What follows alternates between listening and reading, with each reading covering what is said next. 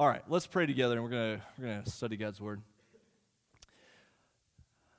Father, thank you for the time together this evening to eat together, even though we weren't able to sing those songs together, just the opportunity to sit down and visit and take a deep breath during the middle of the week, that this would be a chance to refocus and to refresh, and conversations beforehand and afterward would be acts of worship. We worship as we encourage one another and support one another, pray for one another individually when we gather together. And so thank you for a church that's committed to do that.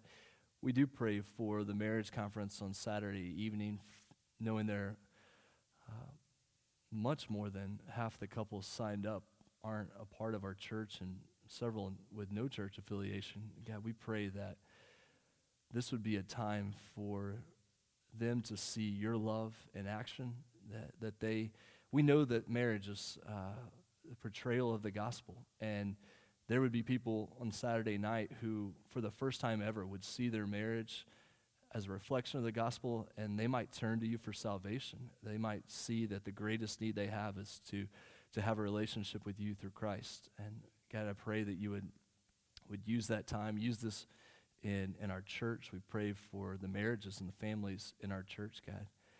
We pray for the families who are hurting, who have been through so much difficulty. We know that emotionally and physically, with everything going on, you just get tired after a while. And God, I pray that they would be strengthened, they would be encouraged to endure. Father, we pray for those that are recovering from surgery, for those that are dealing with financial trouble and job trouble, that you would support and encourage them as well through all that's happening. And we pray this in Jesus' name, amen. If you didn't get a copy of the notes for tonight, it's on the back table. Feel free to grab one. We're going to look at the end of Joshua tonight, Joshua 22 through 24, which is a section that fits together really well.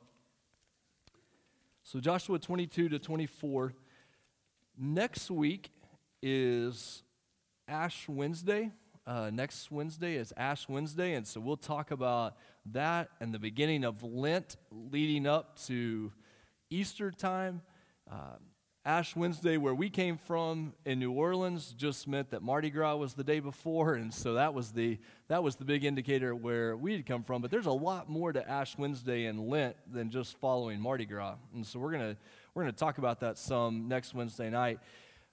We have not moved to the point of actually doing the imposition of ashes. So if anybody is looking for the ashes on the forehead, we don't provide that at Emmaus. I know there are churches that do that for good reasons. I'm not going to have any ashes for you next Wednesday, but we will talk about Ash Wednesday and Lent and preparing our hearts for Easter. Okay, before we jump into 22 to 24, I want to do a quick review of the State Evangelism Conference that I didn't get to at the end of the time last week. I put a couple of notes there on your sheet that I took away from the Evangelism Conference that was last week at Southern Hills. The first is just that reminder, when it comes to sharing the good news of Jesus with other people, we need to be urgent and we need to be intentional. Urgent in the saying that this really does matter. This is not something that you tack on to the Christian life. This is core to what it means to be impacted by the gospel of Christ, is that we share that with others. We're seeking to make disciples, and so there's an urgency about that should drive the way we live our lives, and being intentional. Sometimes it happens by accident, but more so it's being intentional with our time, being intentional with our lives, being intentional where God has placed us. Sometimes we'll use the phrasing here, where you live, learn, work, and play. That where you live, learn, work, and play is where God has placed you to be able to share the gospel. And if we're not intentional about this, and I speak from my own experience, my own life, if I'm not intentional about it, very quickly life just goes by and you don't share the gospel. And probably the most important point that I didn't actually put on here, but goes with number one, is I feel the weight personally that this type of living, sharing the gospel, it has to begin with us as pastors. And so I have to begin to look at my own life. It's easy to spend all your time around church people, and you go home and you close the garage door and you spend your time with your family, which is a good thing. I value that. We're making disciples in our home of our own kids, but a pastor doing the work of an evangelist shapes that for the church. And so I've had to take a look at my own life and how I spend time and what I'm doing. And so I want you to know this is something I'm thinking about a lot, and spurred on by what happened last week. Remembering point B there, that evangelism is multifaceted. There are a lot of tools. You may have been to training and you learned an acronym or you learned something to use. What we're finding more and more, and I say this carefully, it's not so much about the particular acronym you use or the particular image you use. Just use something that communicates the gospel to people. Just open up your Bible and share a scripture with somebody. There's a lot of tools. Some people say door-to-door is not working anymore. Some people say door-to-door is still absolutely the way to go. And from the conference last week, people said yes. just do it. Like if go door-to-door. The Lord uses that. If you don't want to go door-to-door and you want to meet people in the coffee shop, meet somebody in the coffee shop. It's not either or. It's just do something. Share the gospel with people from a foundation of prayer. Point C is interesting. People are willing to have gospel conversations. Less so people are willing to hear your canned presentation. Sometimes they will. More so, they'll have a conversation about Jesus, or they'll have a conversation about the gospel. Even people who are turned off to church are generally still curious about spiritual conversations. And so you can have a dialogue, you can have a conversation with somebody that becomes an open door. The goal, obviously, isn't just to have a conversation, it's to share the gospel, but that gospel conversation opens the door, which opens up an exciting possibility for us as a church. Coming up in August, I know that's a long way down the road, but Jim is working on this. Coming up in August, a gentleman named Alvin Reed, who is one of our Southern Baptist evangelism professors, he wrote a book. Jim, what's the name of the book? Share Jesus Without Freaking Out.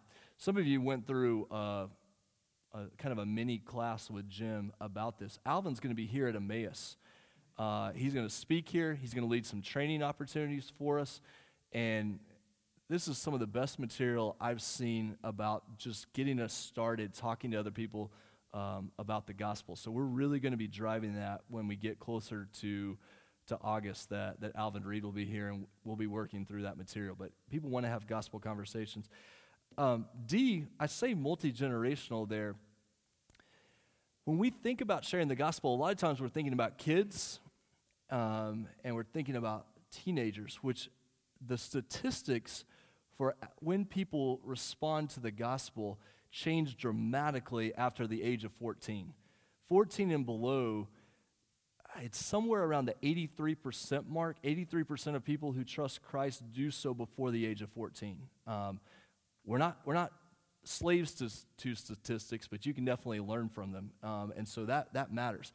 My favorite breakout session, though, that I went to at the evangelism conference was about sharing the gospel with older adults, and it was especially focused on assisted living, health centers, nursing homes, homebound. Just in that season of life, as people are reflecting on their life, thinking about the meaning of life, thinking about all the things they've done, and now here I am, there's an openness to the gospel. And Chris Findley, who works with Baptist Village Communities, he's one of the chapels with the Baptist Retirement Homes of Oklahoma. He led this breakout session, and it was fantastic. I came away really encouraged, really challenged. What does that mean for our church? I think I've told you this before, but I feel like for Emmaus, one of the things that the Lord would do is that we would have baptism and salvation and evangelism break out among older adults. That it's not, this is something that happens just for kids, but that this is happening across generations. Not to mention the demographics of our country, as you're having a larger population of people from 65 and older. 80 and older is the fastest growing segment of our population. And so you have that group of people who are desperate, they're lonely, desperate for conversations.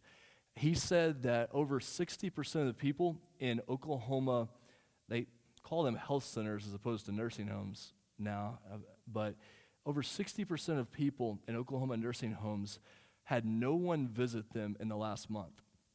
And so you think about just the loneliness that sets in there, but the desire to talk about life, to talk about the meaning of life. And so I'm going to try hard to see if we can get Chris here at Emmaus, because the way he presents evangelism and ministry opportunities to older generations is really remarkable. And that's all pretty much what I've thought about since the evangelism conference was that point. Finally, the last point is we're always careful not to view church growth or disciple making apart from evangelism. So we've talked about this before at Emmaus, but there's no such thing as church growth if someone was not baptized and became a follower of Jesus. One person moving from one church to the other is not church growth. It's sometimes there's a place for that. There's a time for that for sure. But church growth is about making disciples, seeing people come to know Jesus. And that was a good reminder. Hans Dilbeck is going to be the new executive director for Oklahoma Baptist. He cautioned young pastors in my grouping about being more focused on drawing a congregation than we were on evangelizing. Sometimes it can be about who can draw the biggest crowd and who can have the best church, not who's sharing Jesus the most. And we've got to be really careful that we're not more focused on how can my church be really great versus I just really want people to know about Jesus. And that's a good reminder for sure. So is evangelism easy? Some people have that gifting. Some people have that drive. A lot of us we trip over ourselves and our stomach gets in knots and we think of all the reasons why we can't do this and nobody wants to hear about Jesus. And then we forget, oh wait, God is always at work. The thing that gets me over the hump every time is I'm not selling anything. I hate to sell things. Like I'm the worst salesman on the planet. Evangelism is not selling anything. Evangelism is God is already at work in that situation, and he's called me to go there and give good news.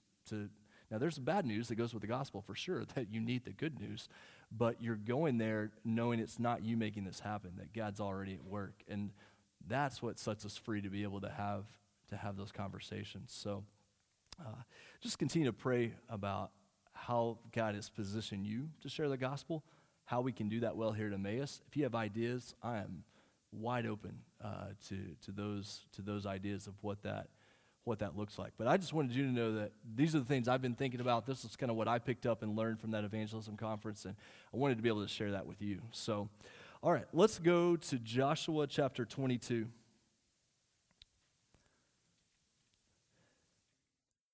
Joshua 22, starting in verse 1. At that time, Joshua summoned the Reubenites and the Gadites and the half-tribe of Manasseh and said to them, "You have kept all that Moses the servant of the Lord commanded you, and have obeyed my voice in all that I have commanded you. You have not forsaken your brothers these many days, down to this day, but have been careful to keep the charge of the Lord your God. And now the Lord your God has given rest to your brothers, as he promised them. Therefore turn and go to your tents in the land where your possession lies, which Moses the servant of the Lord gave you on the other side," speaking of the east side of the Jordan. "Only be careful to observe the commandment and the law that Moses the servant of the Lord commanded you, to love the Lord your God and to walk in all his ways and to keep his commandments and to cling to him and to serve him with all your heart and with all your soul." So Joshua blessed them and sent them away, and they went to their tents. Okay, really quickly, a couple of points about that. These 2.5 tribes were given the land on the east side of the Jordan River, but the leaders, the warriors from the group, went over to the west side and helped with the conquest. Now that the land has primarily been conquered for the most part, they're getting ready to go back to the east side, back to their land. The book of Joshua breaks down into 4 parts. Enter the land, take the land, possess the land, live in the land. So we've entered the land, we've taken it, we've possessed it, you've gotten your territory. Now how do you prepare to live in it? 22 to 24 is that last section of Joshua. So it frames it. The way that we know that it fits together as a section is because 22, 23, and 24 all begin with the same idea and even a similar word. If you look at 22:1, it says, "At that time, Joshua summoned, it talks about these three tribes. So he's calling an assembly of the three tribes. Go over to chapter 23. After a long time afterward, when the Lord had given rest to Israel from all their surrounding enemies, and Joshua was old and well advanced in years, Joshua summoned all Israel, its elders and heads, its judges and officials, or officers. So he's calling another assembly. You go over to 24. Joshua gathered, 24 verse 1, Joshua gathered all the tribes of Israel to Shechem and summoned the elders, the heads, the judges, and the officers of Israel. Now, depending on your translation, it may not have the word summoned, but it's the same word showing up each time. 22, 23, 24 are three chapters representing three assemblies that Joshua calls together at the end of his life to prepare the people to be able to live in the land. So we know that these three chapters are meant to stand together there as those three sections. One point in here at the beginning of 22 is that Joshua commends the people for what they've done before he commands them to do what comes next. Sometimes, if we're not careful, all we're doing is telling people what to do next as opposed to celebrating what they have done. That could be reflective of your parenting skills. That could be reflective of your coaching skills. That could be reflective of your employment skills at work. But when you're always telling somebody to do the next thing and you never commend what they've done, you run the risk of it's always about doing what you said and not about celebrating something that's been done. And so it's interesting here that Joshua says, you've done all these things. He commends them, and then he says, now go do this. You see that same picture in the book of Philippians in the New Testament. Paul establishes the joy of that relationship he has with the people and then says, do this. 1 Thessalonians 1 through 3 is primarily Paul commending the people. 4 and 5 says, now do these type of things. And so this is a pattern that God seems to put in the Scripture. You've done this, now go do this. It's just a model that shows up here that Joshua comes back around. It's worth pointing out, especially if you have a management role at work, if you're a parent, grandparent, taking care of kids, if you're a coach, whatever role you have, there's that commend them, then command them. Okay, core of 22 is where something really strange happens. 22 verse 7. Now to the one half of the tribe of Manasseh, Moses had given a possession in Bashan, but to the other half, Joshua had given possession beside their brothers in the land west of the Jordan. So when Joshua sent them away to their homes and blessed them, he said, go back to your tents with much wealth and with very much livestock, with silver, gold, bronze, iron, much clothing. Divide the spoil of your enemies with your brothers. So the people of Reuben and the people of Gad and the half-tribe of Manasseh returned home, parting from the people of Israel at Shiloh, which is in the land of Canaan, meaning west of the Jordan, to go to the land of Gilead, their own land of which they had possessed themselves by command of the Lord through Moses. Verse 10, when they came to the region of the Jordan that's in the land of Canaan, the people of Reuben, the people of Gad, and the half-tribe of Manasseh built there an altar by the Jordan, an altar of imposing size.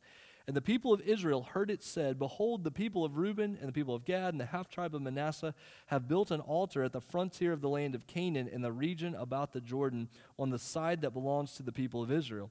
And when the people of Israel heard it, the whole assembly of the people of Israel gathered at Shiloh to make war against them. Okay, so make sure you understand the story. The tribes on the west heard that these 2.5 tribes that have gone back to the east had built an altar.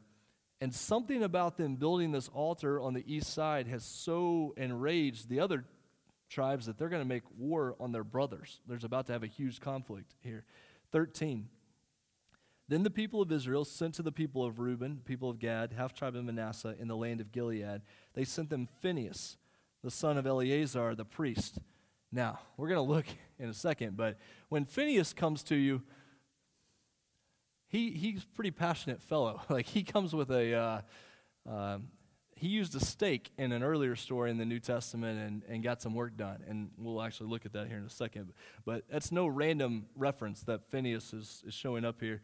14, with him came 10 chiefs, one from each of the tribal families of Israel, every one of them the head of a family among the clans. They came to the people of Reuben, the people of Gad, the half-tribe of Manasseh, and the land of Gilead, and said to them, thus says the whole congregation of the Lord, what is this breach of faith that you have committed against the God of Israel in turning away this day from following the Lord by building yourselves an altar this day in rebellion against the Lord? Have we not had enough of the sin at Peor, from which even yet we have not cleansed ourselves, and for which there came a plague upon the congregation of the Lord, that you too must turn away this day from following the Lord? And if you too rebel against the Lord today, then tomorrow he will be angry with the whole congregation of Israel. But now, if the land of your possession is unclean, pass over into the Lord's land where the Lord's tabernacle stands, and take for yourselves a possession among us. Only do not rebel against the Lord or make us as rebels by building for yourselves an altar other than the altar of the Lord our God. Did not Achan, the son of Zerah, break faith in the matter of the devoted things, and wrath fell upon the whole congregation of Israel, and he did not perish alone for his iniquity? Okay, so you find out the reason the western tribes are so concerned is they know that if the eastern tribes have built an unholy altar to the Lord, God's not only going to punish just the tribes on the east, he's going to punish all of Israel because they have rebelled against him in how they worship. You say, well, why are they so concerned? Well, they just saw the situation with Achan take place in Joshua chapter 7, and one man's sin resulted in the death of a lot of different people. They referenced Peor, P-E-O-R, earlier. Turn back to Numbers 25, and you can see, we're going to look at a story in Numbers and a story in Deuteronomy that help make sense of what's happening here. But if you go back to Numbers 25, you're going to get the backstory, or the first part of the backstory for what's happening here. Okay, so Numbers 25, verse 1. While Israel lived at Shittim, the people began to whore with the daughters of Moab. These invited the people to the sacrifices of their gods, and the people ate and bowed down to their gods. So Israel yoked himself to Baal at Peor, and the anger of the Lord was kindled against Israel. And the Lord said to Moses, take all the chiefs of the people and hang them in the sun before the Lord, that the fierce anger of the Lord may turn away from Israel. And Moses said to the judges of Israel, each of you kill those of his men who have yoked themselves to Baal of Peor. And behold, one of the people of Israel came and brought a Midianite woman to his family in the sight of Moses and the sight of the whole congregation of the people of Israel, while they were weeping in the entrance of the tent of meeting. When Phinehas, the son of Eleazar, son of Aaron, the priest, saw it, he rose and left the congregation and took a spear in his hand and went after the man of Israel into the chamber and pierced both of them, the man of Israel and the woman, through her belly. Thus the plague on the people of Israel was stopped. Nevertheless, those who died by the plague were 24,000. So you can see how that story from Numbers 25 ties in with what's happening in Joshua 22. One other place to look is Deuteronomy 21. Why is it such a big deal? Why is it such a big deal that they built an altar in another location?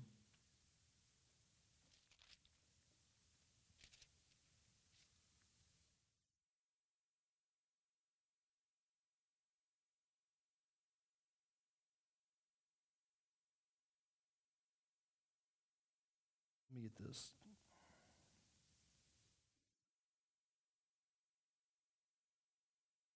Doesn't look like the right place, does it? Yeah. Yeah, that's not the right place. I wrote down the wrong spot. But never mind. So the reference I was going for, which is not Deuteronomy 21, but I'll have to figure out where it came from, was the reference in the law where God establishes the place that the people are to worship. And he's very clear when he establishes the place that they're to worship that it's one place, that there are not multiple places for the people to worship. Why is that such a big deal? The reason it's such a big deal is because in Canaanite religion, or really take just about any religion of the ancient world, you had multiple gods. And those multiple gods occupied different holy places. And so for the people of Israel, instead of there being multiple holy places that would represent multiple gods, there was only one place to worship because it represented this unification around one God. So there was no allowance for the people to say, well, you have your God here, you have your God here, you have your God here. There was one place that the people gathered to worship because it represented that they were gathering, they were unified around one God. You take that forward to the church in the New Testament, we wouldn't say that there's one place to gather for worship, but we would say there's only one name to gather under for worship, and that's the name of Jesus. You don't worship this God over here and this God over here and this God over here, that it's only in the name of Jesus Christ that we gather for worship. So there wasn't this idea that you could worship in this place or this place. Go back to Joshua 22, since I messed up my reference for that in between, but you get the idea of what's going on there. Deuteronomy 12. Oh, well, thank you for that. So if you take the 2 and the 1, you flip it around, and you don't type it in incorrectly in your notes, you get the reference. Thanks for that. Appreciate the rescue there. Okay, so Deuteronomy 12, transpose those numbers, and you get the same story. I like that reference in the book of Hebrews, where the author of Hebrews says, in some place it's been said, when you know something is in the Bible, but you can't remember where it's said, don't feel bad, because the author of Hebrews said, some place it has been said, and then he just references what the Scripture says. So that's how most of us memorize Scripture. I know it's in there somewhere. I just don't know where it is. Okay. Joshua 22, verse 21. Then the people of Reuben, the people of Gad, and the half-tribe of Manasseh said in answer to the heads of the families of Israel, the mighty one, God, the Lord, the mighty one, God, the Lord, he knows, let Israel itself know. If it was in rebellion or in breach of faith against the Lord, do not spare us today for building an altar to turn away from following the Lord. Or if we did so to offer burnt offerings or grain offerings or peace offerings on it, may the Lord himself take vengeance. No, but we did it from fear, that in time to come your children might say to our children, what have you to do with the Lord, the God of Israel? For the Lord has made the Jordan a boundary between us and you people of Reuben and the people of Gad. You have no portion in the Lord. So your children might make our children cease to worship the Lord. Therefore we said, let us now build an altar, not for burnt offering nor for sacrifice, but to be a witness between us and you, between our generations after us, that we actually do perform the service of the Lord in his presence with our burnt offerings and sacrifices and peace offerings. So your children will not say to our children, you have no portion in the Lord. Verse 28.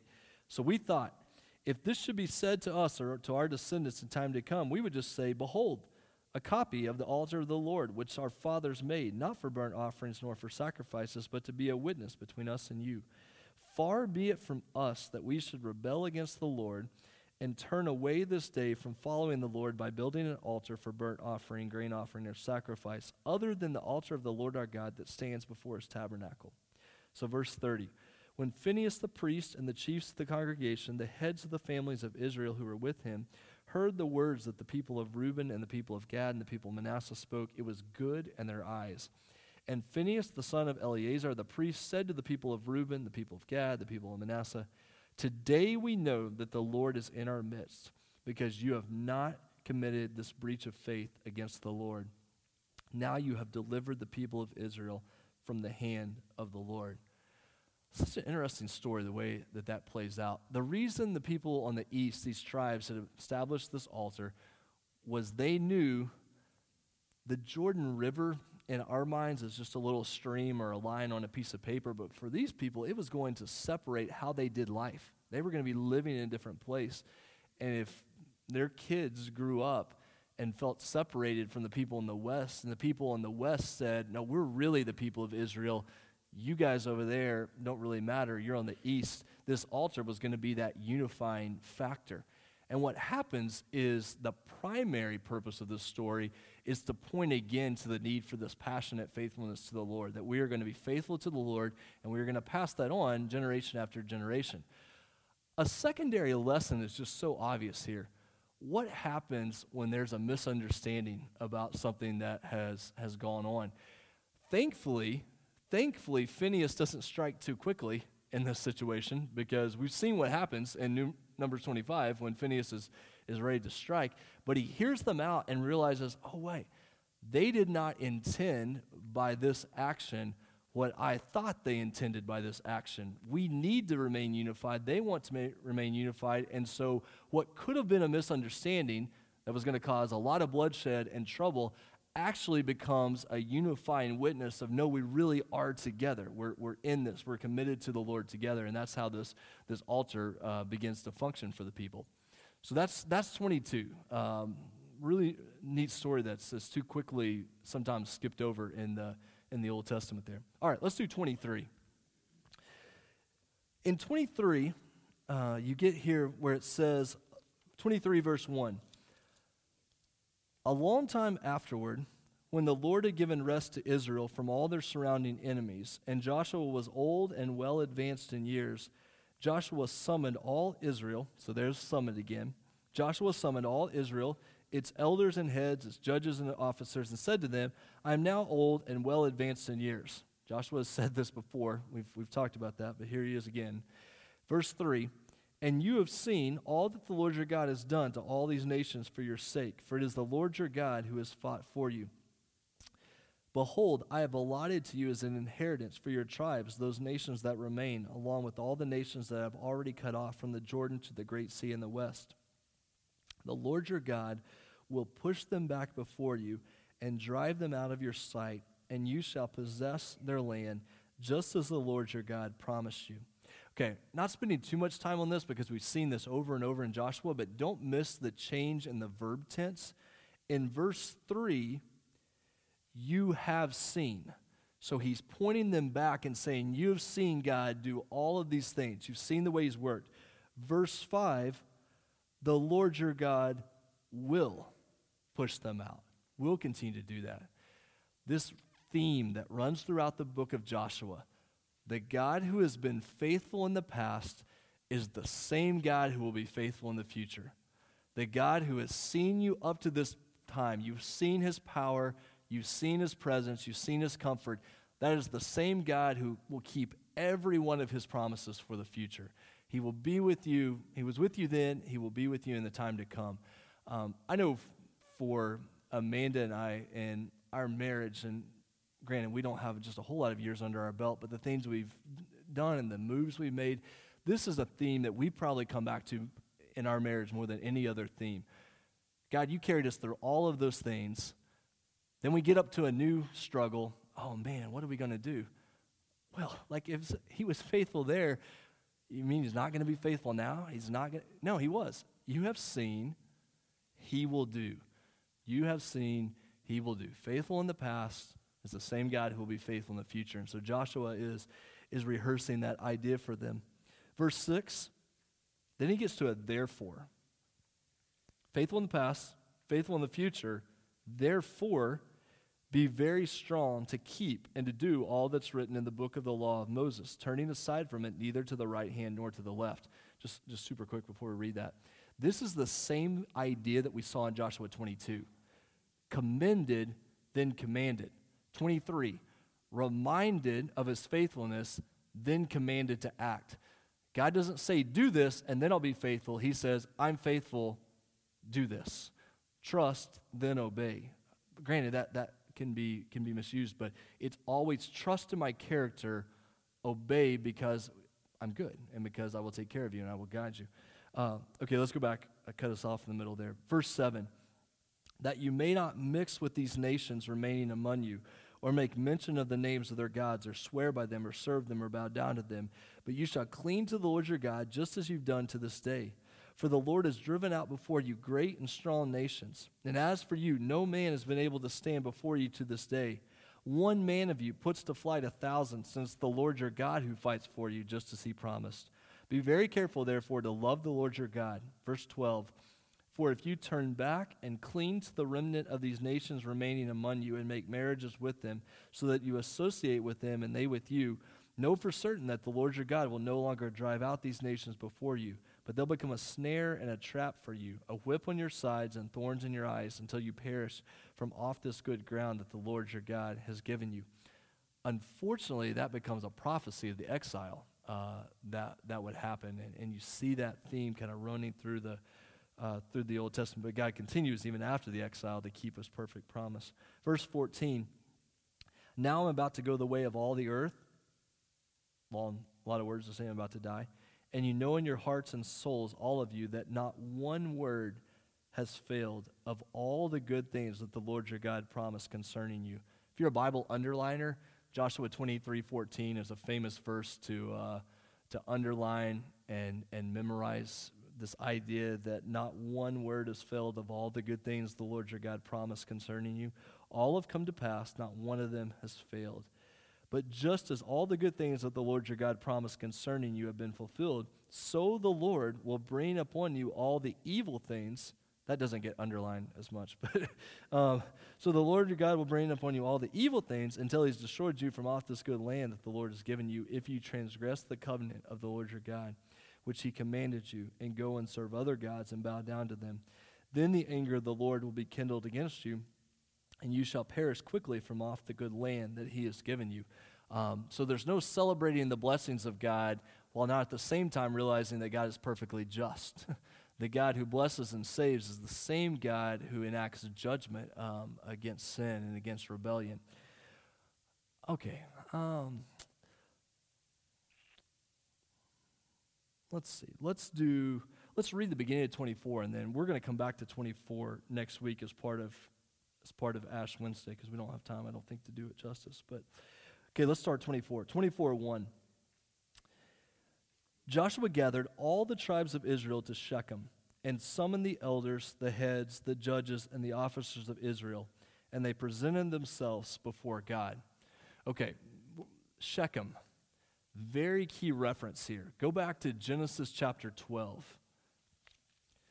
What you're going to find, and I've said it 100 times, and I'll say it 1,000 more, one of the things I love about Scripture, and it's my go-to for why I believe above everything else is the Word of God, is the way that the story connects together, how it's all perfectly tied together, one divine author using all these authors to tie the story together.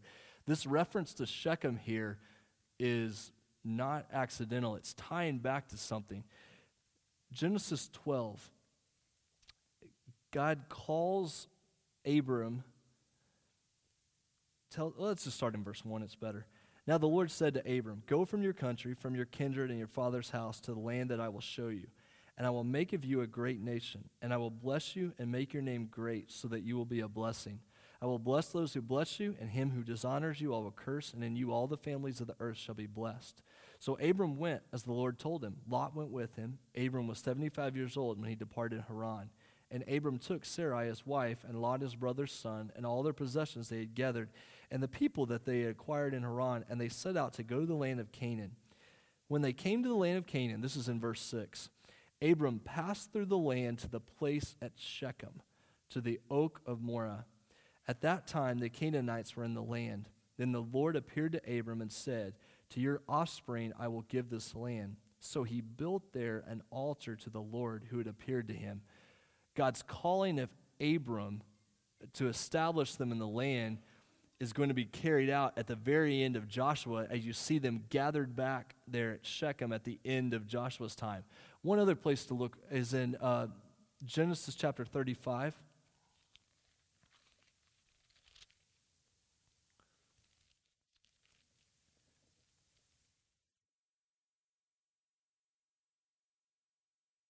Genesis 35, verse 1.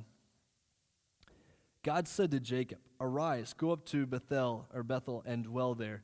Make an altar there to the God who appeared to you when you fled from your brother Esau. So Jacob said to his household and all who were with him, put away the foreign gods that are among you, and purify yourselves, and change your garments. Then let us arise and go up to Bethel, so that I may make there an altar to the God who answers me in the day of my distress, and has been with me wherever I have gone. So they gave to Jacob all the foreign gods that they had, and the rings that were in their ears. Jacob hid them under the terebinth tree that was near Shechem. So at Shechem is the place where God establishes the covenant with Abram. He solidifies it with Jacob as they put away the foreign gods. And then you get to Joshua 24, and you have Joshua gathering all the tribes of Israel to Shechem. Then look at 24:15. It's the last thing we're going to look at. 24:15. All right, 24:14. Now therefore fear the Lord, serve him in sincerity and faithfulness. Joshua 24:14. Put away the gods that your fathers served beyond the river and in Egypt, and serve the Lord. If it's evil in your eyes to serve the Lord, choose this day whom you will serve, whether the gods your fathers served in the region beyond the river, or the gods of the Amorites in whose land you dwell. But as for me and my house, we will serve the Lord. So you can see the tie that goes from Genesis 12 through Genesis 35, and then it's finally culminated here at Joshua 24. But Shechem is the key that holds those stories together. And so Joshua is saying, you've been called to faithfulness to the Lord. Put away all the foreign gods, put all the other ways of worship, and give yourself fully to the God who has rescued you, provided for you, been faithful to you, and brought you to this time. All right, let's pray together, and we'll wrap up. Father, thank you for the way that you put together your scripture to be able to speak to us, to show us the story of your plan for your people. Have you created us? You called us together. You've been gracious and faithful to us. You provided everything that we need. And Father, we know in our own hearts that temptation to wander, that temptation to go away after other idols, after other ways. But God, I pray that as we see your word, as we hear your word, that we would say that we are going to serve you completely. We are going to serve you only. God, thank you for your grace. Thank you for the forgiveness and the hope that we have in Christ. God, more than anything, let us be able to share that story, share that hope with the world around us. And we pray this in Jesus' name. Amen.